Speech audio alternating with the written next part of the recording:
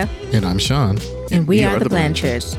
This podcast is created to be a safe place where we discuss topics regarding faith, love, family, marriage, and everything in between through the perspective of an interracial blended couple focused on ministry and mental health. No topic is off limits. We're about to have adult conversation through the eyes of a Latina scholar, life coach, mother, and wife. Along with the perspective of a Black king, engineer, entrepreneur, father, and husband. We're about to take brown and Black excellence to a whole new level. Family Unlocked starts now.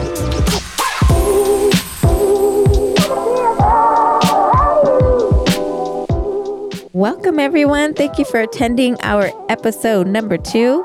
Is it attending?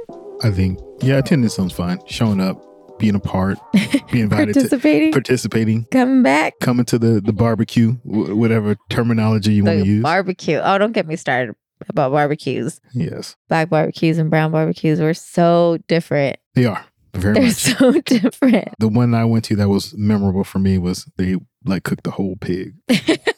Like Hawaiian style. Like they dug a hole in it. No, it was actually, they skewered the pig, right? And then roasted it. Yeah. That was my compas. And didn't we have mariachis there too that day? I believe so. It was an experience for me. That's all I gotta say. It was wonderful.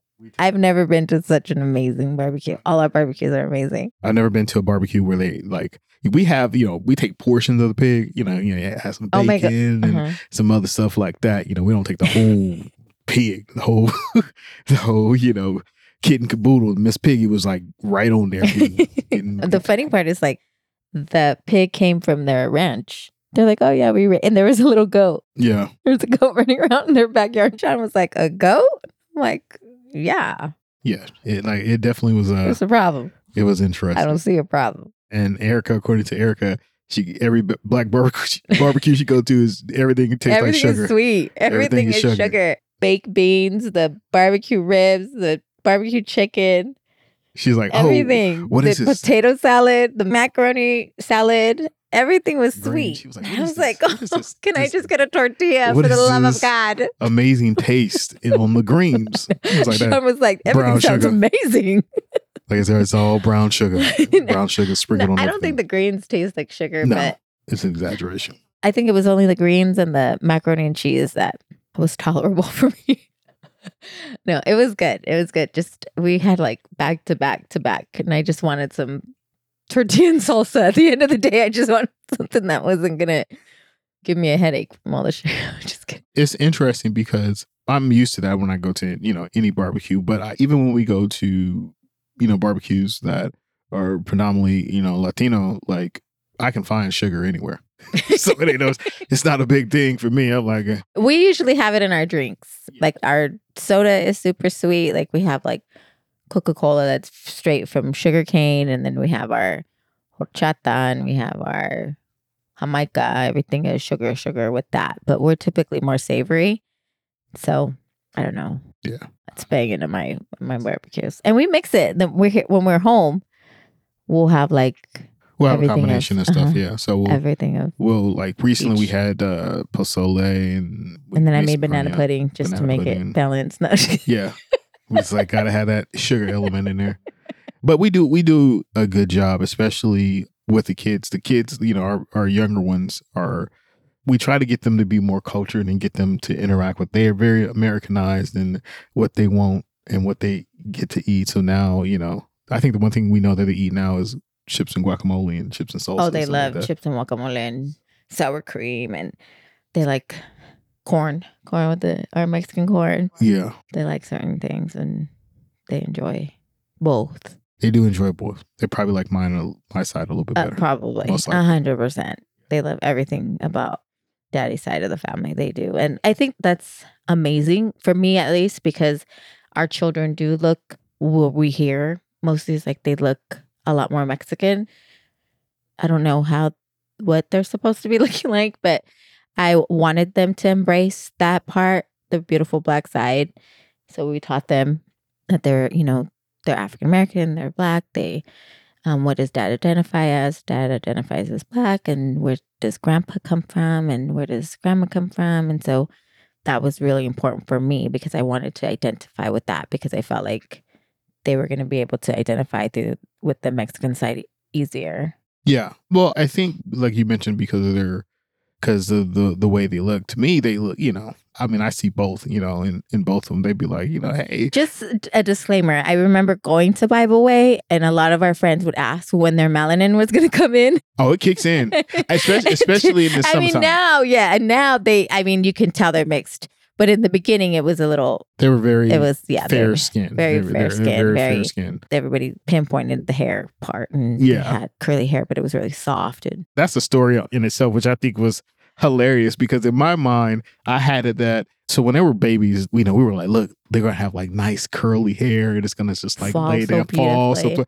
man, they had not just afros. They had straight afros that never quite fail, but their hair is curly, and especially if you get it wet, it's nice and curly. They got that, that good S curl going, that good texture like that, but it never quite dropped. So that's another topic. It's very interesting about this is because they're asking questions like, how come my hair is like this and my brother's hair are like that, with, our older sons. And so, we have those conversations and they're starting to understand who they are and what they mean in the grand scheme of things. And so, and they're very inquisitive kids, very inquisitive. They ask a lot of questions and why is this and why is that? So, we try to do our best to infuse both cultures to them, right?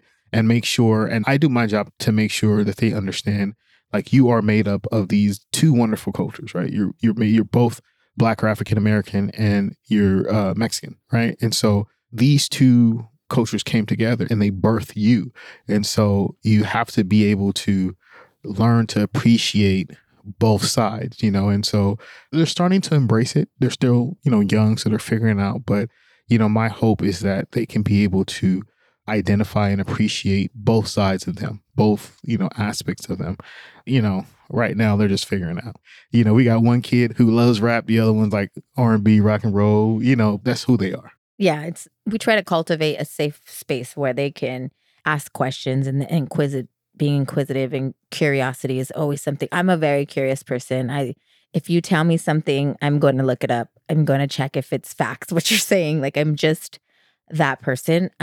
Which kind of bothers people because I've seen people get like annoyed with how inquisitive we are. But it just helps me find some kind of stability and regulation because I got to know what you're talking about. And if you're talking about is true, it's facts. Because the last thing I want from me is to sound stupid or sound like I'm not saying something correctly, or that what I'm saying is based on somebody else's opinion.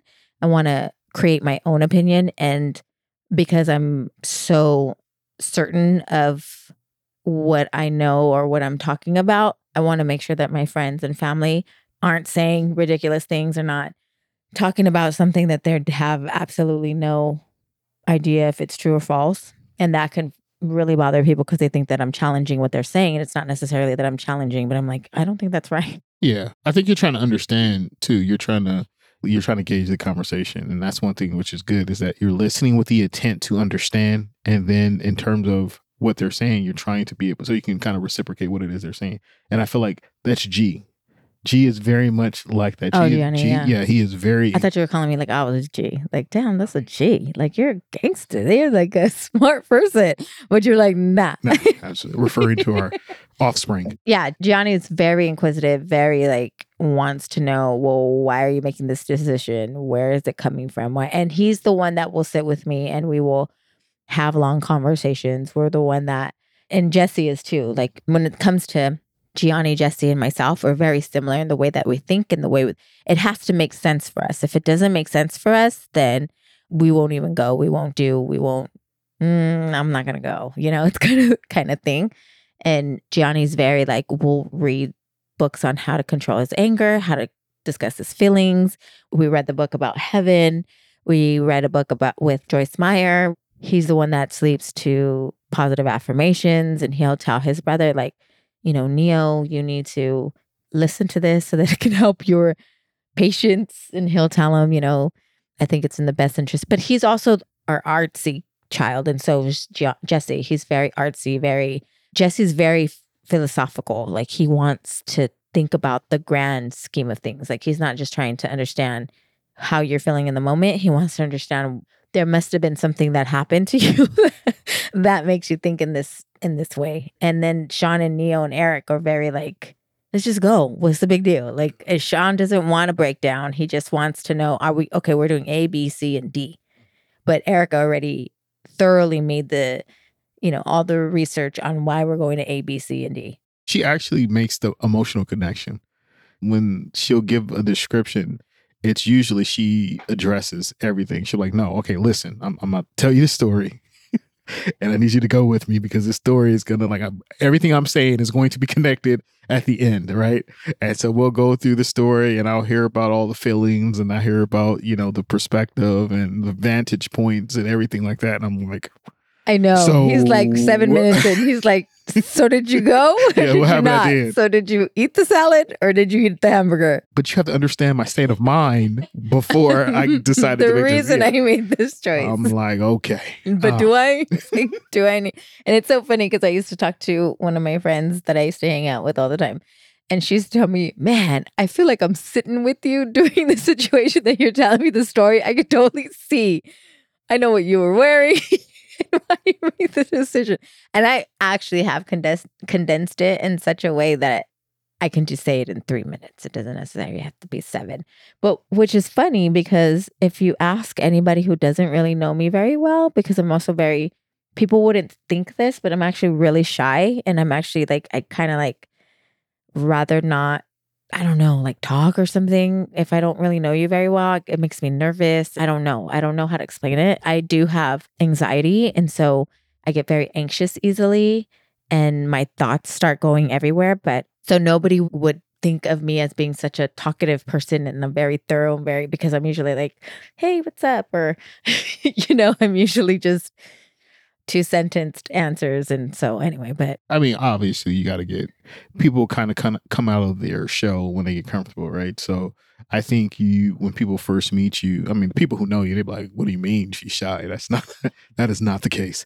But I think you could be reserved. I would say that word. I think you could be more reserved because, you're still, figuring the individual out, figuring out the situation. And so I think that's very common for people to be reserved and introverted at that time. But once you get to know the person, it's easy for you to kind of just let it go and start. Yeah. No, you're right. talking, Actually, reserved is probably a better, because I'm very observant too. I'm very I notice certain things about how certain people move and what their thing is. And do I feel like we're going to connect? And I'm going to sit over here. I notice certain things and I take notes. Now that I think about it, I would say you are very analytical in terms of in certain aspects, like something like that. You're like, okay, you ask these questions like, okay, how are we going to vibe? How are we going to think? What is your perspective? Or can I feel comfortable around you, to be honest? And so that's very analytical in terms of how are you viewing and how you're thinking. And so, yeah,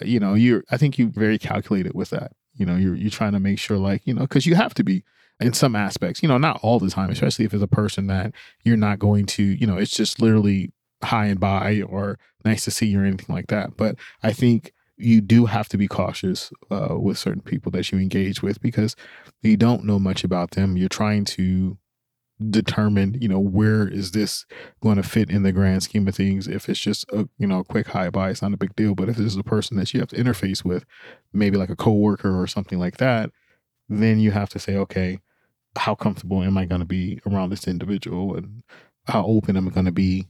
Because you don't want unfortunately, we've been burned in the past with things like that. So you have to be a little reserved with it. So, yeah, that's a good point because I think it's depending on the environment, right? Because at work, I feel like I don't become friends with people very easily. I'm there to do a job. And I would have friends that would tell me don't make friends at work. And that would make me very nervous because I'm like, well, what do you identify or how do you define friends? Your definition of a friend is not the same definition as mine. For me as a friend, a coworker can become my friend, but are you going to become my homegirl? That's different, right? Because I still have that kind of philosophy and that mentality of you're my homegirl, you become my best friend, you become my comadre.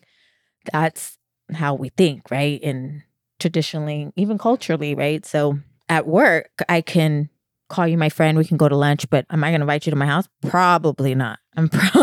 It's not looking good. It's like a 97% chance that I would invite you to my house, but I would invite you to my kid's birthday party. I would do something like that. I don't feel uncomfortable doing that. But I think that's mostly because I'm such an open book and I'm really like, once you get to know me, like I'm a very private person. So once you get to know me, I get to like, if I can be myself, I can say what I want. I could do what I want. I can wear what I want. I could drink what I want. And I'm not going to have any commentary then, and you're going to do the same and you're going to feel the same. Then you and me are going to be like this.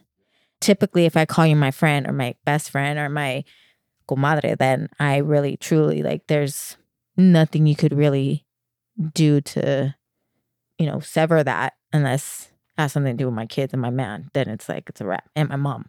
And it's a wrap. Even me, like I've been done dirty so much and I can still forgive the person. But Yeah, I would say I'm slightly different. Like I have a very small group of people who confidants, right? People that are like ride or die, people that you entrust and you go to when, whether it's you need assistance with spiritual growth or you need assistance with something you're dealing with emotionally or mentally. And there's very few people that I am comfortable with being able to divulge. And a lot of times, a lot of us are equally yoked. And so a lot of my friends that are my core, we kind of are in the same similar situation. We're dads, we're husbands, we work, we provide, we have a lot of commonalities. And so when we are able to get together, whenever that, time happens, we can, kind of share thoughts, collaborate, feed off of each other. And with people like that, that's great. But if it's somebody that I'm interacting at work, whatnot, I'm very reserved. I don't really open up, very professional. I'm friendly. I can be, and when I say friendly like, oh, hi, how you doing? Okay, this and that. And it's very, very professional, but I don't really open up. I don't divulge too much information about me. They don't have kids, they know I'm married, things like that. That's about it. So I can say I've been working in my industry for over 15 years. I would probably say I maybe have it in 15 years. I probably have 20. Has it been 20 years? Holy crap. 20 years. Jesus Lord. So within that time, I would probably say people who I have interacted with at work, I probably have 2 people that I can say, yeah, I would consider them a friend. Maybe 3. But it's yeah, you don't have to say anything, to hide their identity. But and with these individuals, we've all have similarities in our life. We actually have all gone through very similar situations, whether it's marriage or kids or, similarities with our parents or things like that. You have that commonality and you can kind of bridge that gap between coworker to friend. But yeah, we're very, very reserved. And so, that's how I am. But let's go ahead and kind of get into. well, I was going to say this was a good segue into our topic because our topic today was about blended family, being a blended family, and, our boundaries, the do's and don'ts. I know we started it with Neo, Gio, Eric, and Jesse and how they behave. And then we kind of talked about ourselves, which is good because it starts to take the direction of, okay, well, how it works for us. Because, if anybody knows us from the beginning, they would think that you and I were completely opposite, which we are. That's a fair statement. But in a lot of other ways, we're very similar. And I think one important piece was when Sean and I started dating, he took a risk, a leap of faith. Courting, because we were dating with the intention of marriage without the other stuff that comes with dating. We weren't doing secular dating, okay, with a secular dating. We weren't doing none of that. And that wasn't, and which was good. I think that helped solidify our bond, our time with God, making sure that you and I were not focused on certain things. And it really helped with our faith. But I think most importantly was that Sean didn't have any idea or have not any idea, but didn't have any kind of desire to date somebody with kids. And I had 2. And we actually had a conversation about this recently where we talked about my loyalty to him because I felt like when I came to our church, Whoa. When we started going to church, I was really into just making sure that I had one-on-one time with God, that I was trying to do my best to be the best mom I could be. I had no desire to date. I didn't want to talk to anybody. I didn't even want to make eye contact. Like, I just wanted to go in and do what I had to do and go home. And it took one friend to actually get me involved in some events, because I was like, dude, I don't want to be here. I just want to go home. I don't have a babysitter. I need to go. And that's why when we talked about in the first episode, we talked about how we met. And not that I wasn't like attracted to you or anything like that. I just wasn't looking for anyone. So I wasn't paying attention what events you were at or anything like that. I was just tunnel vision, wanting to be with God. And She noticed me. Don't pay attention to that. She noticed me. okay. And yes, I did. And weren't you like, you were like attending all this stuff and you weren't even a member? I do remember. Like, I remember that was hilarious. That was hilarious. Because when I went up there to become a member, she said, "Wait a minute, you're not even a member." And I was doing a whole bunch of stuff. Because I had to be a member. I had to do like so many other things, I felt like. And again, like, I wasn't part of the church. I didn't grow up in church, especially not a Christian church. I grew up Catholic. I went to Catholic school, but we weren't attending church. My mom and grandma were not. I don't have a dad. I don't have a father. So it was mainly my mom and my grandma. So they weren't going on regular church bases. We barely went. I think we only went on certain days when we had to turn on a candle, like I wasn't, but I knew my relationship with God. I would talk with God. I knew he was there. I knew he existed. So when I came to our church, I was more invested in making sure that I got that relationship with him. I was trying to get what people were getting, I was trying to be there. I wanted to get the spirit. I was like, how do I talk in tongues? Like, that sounds cool. Like, I wanted to be part of that. And I remember people being not very nice to me and telling me like, if you dress different, then people would be nicer to you. And I was like, well, I'm gonna wear what I got because I ain't got no money to buy anything else. So, especially because of that, I wasn't trying to like step on anybody's toes. But I also learned that that's how the aunties of the church, that's how they thought, they had really old school mentalities. And so it wasn't offensive. I think they were just trying to like pull me out of my, whatever they thought I was coming out of, Yeah. So I wasn't offended or anything like that. So going back to what we're talking about, I did remember like when we started dating or when we started talking, I was like, I have 2 kids. And you were looking at me like, I know, I tutor them, and I was like, oh yeah, I totally forgot. And so I think that's what started it, was you trusting God, because that forever in my heart, like that loyalty that I have for you is I'll forever be trusting to not just God, but submissive to you, because knowing that, and I can say submissive, feeling safe saying that, because my husband doesn't expect me to, when he comes home, for me to be barefoot and pregnant on my knees and, bowing to him or washing the floors when he gets here and making tortillas when he gets home. Like, it's nothing like that. I'm submissive, meaning that I trust that he puts God first and he connects with God before he makes any major decisions for our family. It's nothing like that. Like, when you say that and you think of submission, for all my nerds out there, I think of like Superman 2 with Zod. He's like, kneel before Zod. It's not like that when she comes in. It's more, she. I don't even know what that means. Yes, it's trust me, you can Google it. It's hilarious. But I think she is submitting to my submission to God, right? And my constant need to go to, my source for advice. Just like everybody else, I'm trying to figure this out.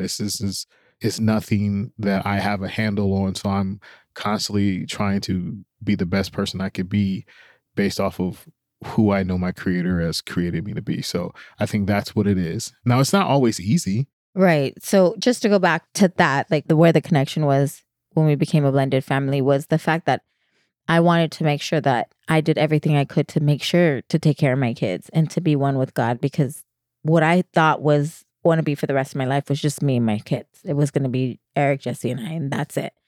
And when we met and you were so, I can remember one of our first dates was just talking. We just talked, and we both had no money, so we just talked. That's all we could do. And talk. Because it was free. Yeah, it was free. And our second date, we watched one of my favorite movies at the time, because it reminded me of my sister, and I loved my sister so much. It was The Wedding Singer. Oh, I love that movie. And we were watching that movie, but we watched maybe 10 minutes of it and we just continued to talk. And he would ask me about my kids and how much, like, what was going on, because I was in a bitter custody battle with their dad, and I was going through it. And my family had sided with his family, and I was alone, and I was fighting for them. We can get into that in a different podcast, but it was my belief. Like, I knew God was going to bring me my kids back, because the reasons were not true that they were keeping me on, that I couldn't get full custody. And so my belief was going to get them. And Sean was like, oh, yeah, we're going to get them. And it was always like, oh, yeah, they're coming. Oh, yeah. And I don't know if he went back home. He was like, oh, damn. Oh, man, this girl. That was a deep conversation. I don't know. Or he was like, I don't know what's going to happen with your kids, girl. I don't know. But one of the next dates, he brought over his Guitar Hero. And one of my because at the time we had accountability partners, and one of them was who I considered like a brother at the time. He was there, and Sean walks in with like his whole PlayStation in his hands, and he's like, let's play Guitar Hero. And I'm not into any kind of video games. And he sat there and he played with them for at least 4 hours. Like, they had a blast, and they played other games. It wasn't like, I'm going to woo this girl. It was like he was having the time of his life. Like, he was enjoying it, and the kids were enjoying it. And that just made me realize, like, wow, like, I don't even remember having an experience like that before you, you know? And I felt like in my previous relationship, when it was the four of us, it was all about like him, what he needed, and our relationship. And I just wanted my kids. I'm very like into my kids. And so just to see someone come in and like organically and authentically and truthfully really enjoy time with my kids I was like, oh, I think I'm in love. Just to give you some context as well, I also grew up in a blended family. Like, my stepdad was Puerto Rican, and I grew up in Oakland. So, and we're African American. So I had the ability to kind of navigate those waters at a young age. The cool thing about it was that my stepdad never forced us to be like, I'm your dad, you need to call me dad, or anything like that. He was very, very okay with it and cool. So I used to just, call him by his first name and whatnot. But there was a level of respect that I have for him for doing what it is he did to be able to, kind of raise these 3 kids to the best of his ability. So when I did, start, me and Erika started to court each other, it was interesting because there is a level of, you get kind of nervous because, Erika had kids, and then also there was another level, like she was very focused when she was coming to church. And I told her this as well. I said, what intrigued me about you from other people that I interacted with was she was focused. She came to church for a reason, to get connected with the Lord. And then she was out. Like, that was it. She was in and out. And she was like, I'm not trying to do all that. Like, I'm focused. And my goal is to, to be with my kids. My goal is to establish our relationship. And I felt like, wow, this is a woman who's focused. And so when we did start to, we were recording, we were dating, and we had those conversations, what made it so interesting was I felt like I was getting to know, peel back this layers of her life and get to the core of who she is and understand that connection that she had and why her kids were so important to her, and what it is that she's went through in her experiences and the things that have led her to that point. I told her this as well. I felt like God allowed me to see her through his eyes. And I think that was what was important. And I think that's what, really established the bond that I had with hers, because to me, she was walking on water in a lot of stuff that she was doing. She was, living by faith with the expectation that she would be able to get this. So it was really through her faith that allowed me to believe that the things that she was saying was going to come true and they were going to be manifested. So when she says, I'm going to have that relationship with my kids and we're going to be living together and we're going to do it, she was, committed to that because she believed exactly what it is that God had already showed her, the vision that he had given her. So I can feel that through her. So it wasn't a big deal for me to say, oh, 100% I see it. 100%, like I can see this happening, and this is something that I believe for you. And they were great kids, but I also had to navigate those waters because I've never, I knew for a fact that when we would get married, I would be, become a dad instantaneously, so being able to adjust to that and figure out how that is in the dynamic that I wanted, and then I have to kind of go back to my childhood and say, well, I don't want them to feel like, hey, I'm your daddy now, it's not nothing like that, but I want there to be a level of love, respect, and admiration with each other, and be more of a partnership, meaning like, I'm not here to control you. I'm not here to impart authority over you. I'm here to be a source of friendship, a source of knowledge, a source of wisdom. And we can navigate this together, because I don't have the answers. I'm trying to figure out, I met Erika, was it Eric and Jesse at 11 and 9? Or it could have been sooner than that. I can't remember. I thought it was like 9 and 6. No? 9. No, they're 2 years apart. They're 2 years apart. So then it would have to be, maybe Jesse it could have been. Maybe 10 and 8? No. Yeah, they were still fairly young. So I forget that you knew them before we started dating. Yes. So when we started dating, I think they were 11 and 9. Yeah. But you met them earlier than that, I met right? them earlier. Yeah. Okay. That was the thing. So, and I think the most important piece of that was, so one of the things that I made sure we were dating, and then we got engaged 3 years later. Took a long time for Sean to finally propose. No, just and when we get that's why. Like when we finally got engaged and we started looking at houses, we got a house early, and it was in January. Our wedding wasn't until July, and Sean was like, well, we can live together. There's 4 rooms. Eric and Jesse will have their own room. You will have the master room, and I'll take the side room. And I was like, okay. So we started signing the contracts. And then that started. The contracts were signed. We had signed the contract. We had signed the contract. And I kid you not, like 12 hours later, I was like, I can't do it. And he was like, what? And I was like, I can't do it. And he goes, what do you mean you can't do it? I said, I can't move in with you and we're not married. And he's like, you got to be kidding me. And I remember he didn't talk to me for almost a whole day.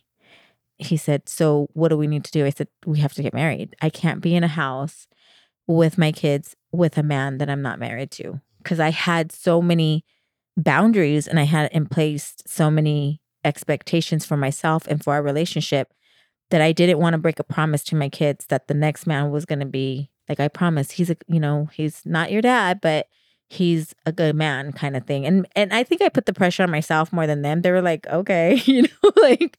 And so I told him what I needed to do was to get married.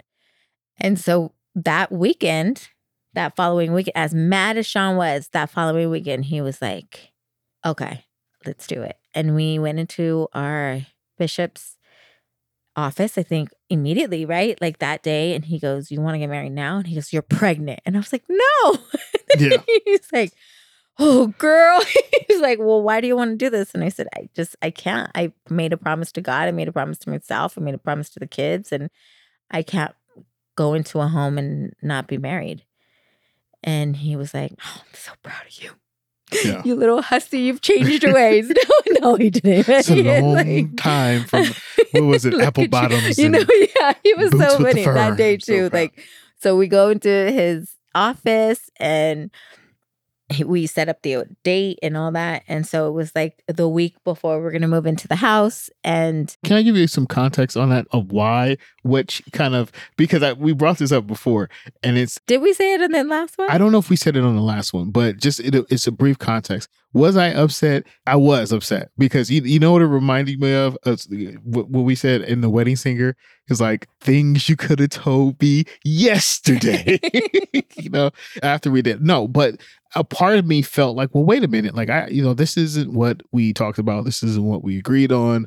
Why is it changing now? Yada, yada, yada. Right. And so I felt like, well, hey, that wasn't nice. That wasn't cool. So I had to talk. He thought I was like setting him up. Like I did. I was like, wait a minute. Like what happened? What? So I had to, I talked to my best friend, Marcus, and he was very, he's pretty straightforward. He just like rational.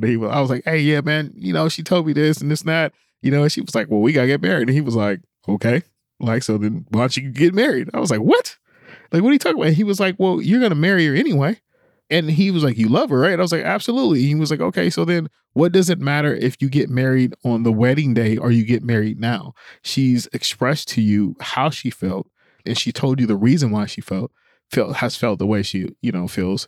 So if you think about it, you think of it logically, hey, then just go ahead and get married. It doesn't matter. I mean, it's, you have to look at, and for some reason that clicked. I was like, okay. And just so, just so people know, Sean doesn't like change. He doesn't like shifts. So if something was already planned in a specific way, and if there's minor tweaks and, he's okay with it. But there's going to be a whole different change and shift, and now you're moving and grooving to a different beat. He is not having it. I'm flustered. I'm discombobulated. Yes, he gets very confused and he will throw a tantrum. And then it's not like a physical tantrum where we're like, dude, chill. He's taking in like this mental tantrum where he's like, what the heck? This is not what you said. What you trying to do to my life? Mentally and he just shuts down. So really, I was just making sure we were right with God because we had come so far. We had worked so hard.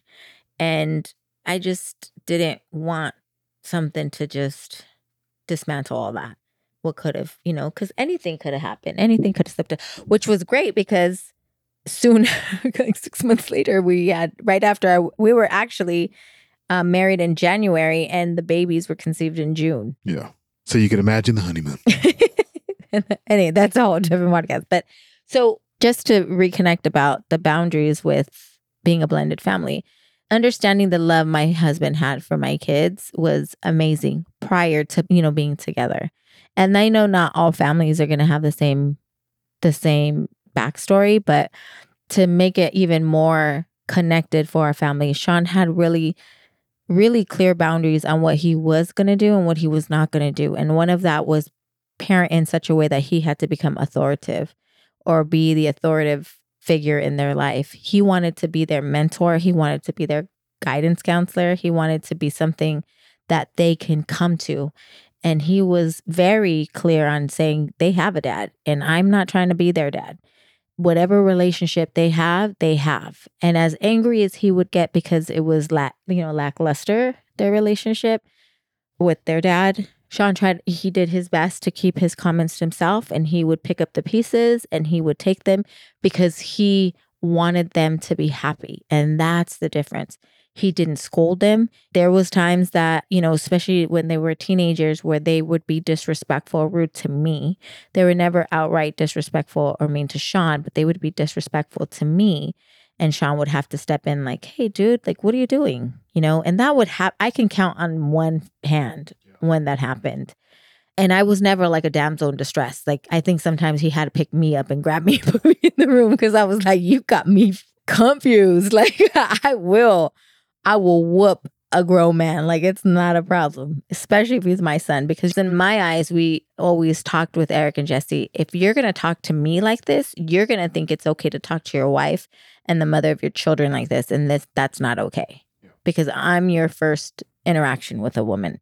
And so that's how we really moved in that way. That's how we made sure that Eric and Jesse understood that it wasn't just a sense of respect to their mother, which we are taught to have a certain respect for our parent, but it was more about having a respect and a love and a protection like mentality toward the woman that you love, right? And it starts with your mom. And so when you find your partner, then that's what you're going to carry on. And we make sure that they rock in that same way. It also, just to quickly interject, one of the things is I didn't do it, right? So you don't see me yelling or screaming or doing that with your mom. So it's not going to be tolerated if you do it, right? And so I think Erika hit the nail on the head. Like, your first interactions with a woman is through your mom.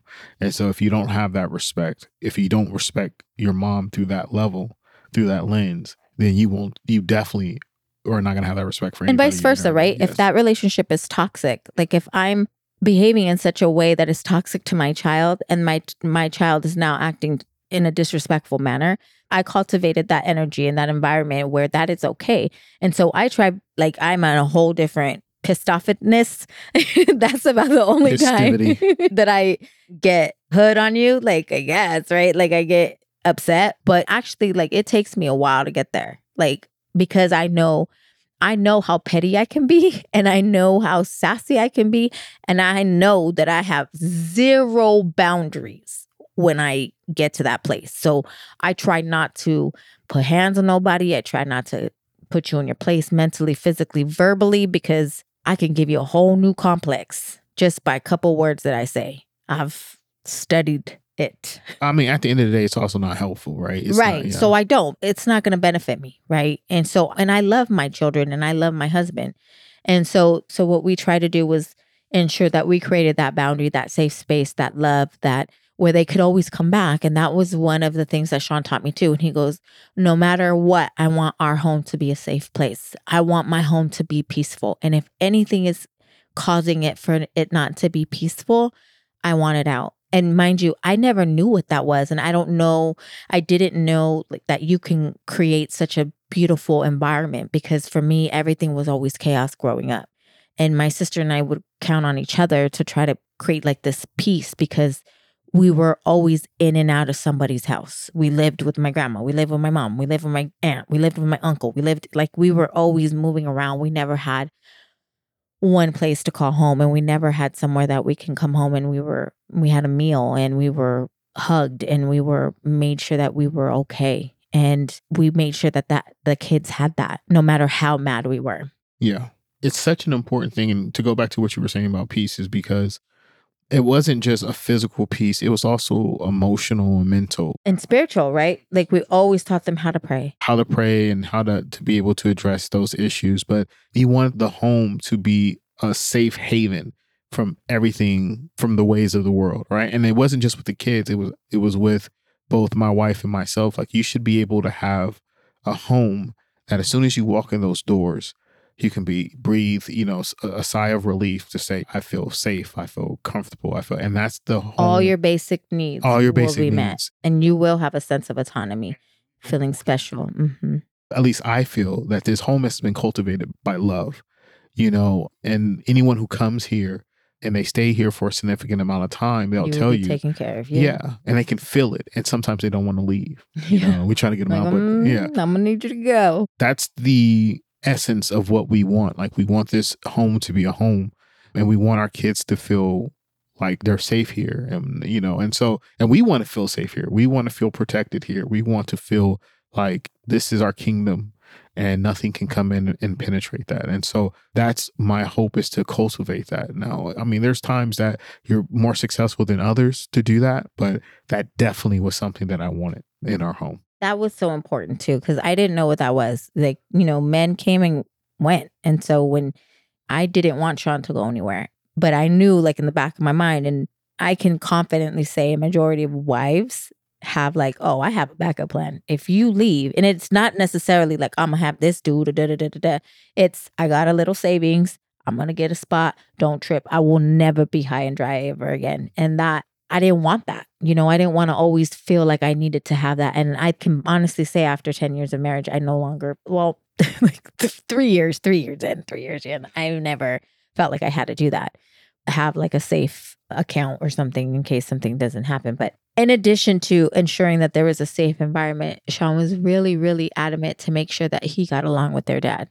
And so he would, even in awkward situations, and it wasn't until like 6 years in where the kids were already like grown. We didn't have to be at parties anymore. We didn't have to mingle. I mean, we shared birthday parties. We shared, I think, holidays. Like, we did a lot to make sure that everyone was blending. And to this day, their dad's wife, I adore her. Like, he married a good one. Like, I really love that girl. She's a good woman. And it's funny because my birthday is April 9th and her birthday is April 10th. So we're like very similar females. And the way she loves my children is, she's a good girl. So that was one of the things, ensuring that no matter how he felt of what he could have done differently as a father to these kids, he ensured that that never created a boundary between the two of them, because people move differently. And you guys are both Tauruses, which is funny because you guys both move very different when it comes to parenting. And at least Eric and Jesse, I don't know how he parents his other 6 children, but he has 8. So I don't know how he does that. But with these two, he made sure that we even babysat their kids so they can go on a date. I believe so. That was another thing. Like, he gets along with their dad very, very well. I get along with most people very, very well. That's not easy to get along very well or purposely, meaningfully, right? Mindfully create a relationship, especially dudes. I feel like you never know what another person is dealing with or is feeling, or, you know, how they feel about, you know, you raising their children and things of that nature. So that can always be, you know, awkward. But to me, that wasn't necessarily important. What was important to me is that whenever I would speak to Erika Jesse, I would always make sure that they cultivated a relationship with their dad, regardless of how they felt at a particular time, because I knew the importance of it, right? You know, and I had established a relationship with my father later on in life. And it was really through that grace that I was able to do that. So with Eric and Jesse, I wanted them to also be able to establish that relationship with their dad and to have a great relationship with it. And so it wasn't a big deal for me to say, hey, we can coexist. We can, you know, go to these functions. We could do these things together, you know, for the betterment of our sons, to make sure like, hey, they can see that this is something that we're working towards, you know. And to me, it's all love. I have no issues, no problem with that. You know, my thing is just to make sure that those boys are good. I mean, I think those are the strong steps and do's that we did to ensure a healthy relationship. And then the don'ts, I would say, was we don't fight in front of them. I think we've raised our voice and they've heard us maybe once, because I remember having this conversation. Sean was like, I don't want them to ever feel like they have to defend their mom, because that's going to shift our dynamic. And that too was, I never punished them. I never spanked them or put them on restriction, because that's also going to shift our dynamic. That's what I do not want to happen. And another thing, he never leaves them out. Like, even with them being 25 and 22, he's like, oh no, they're still coming on family vacation, because it's so important for us to have family vacations to reacquaint ourselves, to reconnect. And I'm very blessed to have a husband who's like, I want to ensure that they see the world the same way we see it. First class, all the way. Like, you know, everything is, which is wonderful, because they got to see life before God, you know, when I raised them and I was not doing too well, and then after, and what a beautiful life we have now. And it's only getting better. And how when we first started traveling with them, what we did then and now how we travel, you know, because that's hard work. That's the fruition from hard work, dedication, determination, right? Grit and tenacity. And so I think that's important. The don'ts of ensuring that they're not left out, they're not feeling inadequate, they're not feeling that they're not biologically yours. When we started this podcast, we had a talk with them and we were like, you know, we're called Team Blanchard. Does that bother you? And they were like, no, I'm Blanchard. I'm Team Blanchard. I know when Sean says Team Blanchard, I'm part of the Team Blanchard. Does it bother you? I was like, no, it doesn't bother me. So I think that speaks for itself, right? How hard you've worked and how much work you've put into ensuring everybody feels like a unit here, babe. Thank you. I try. All right. Well, if you have any questions or comments, I think that's it for today. Just ensure that you send it to us either through Facebook or Instagram.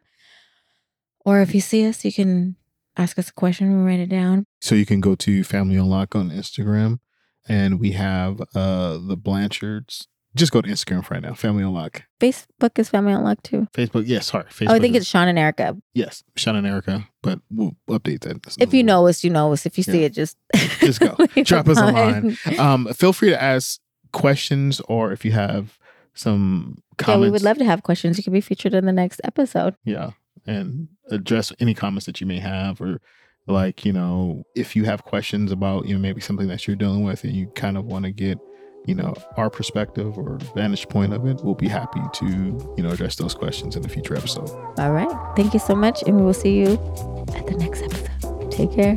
Peace.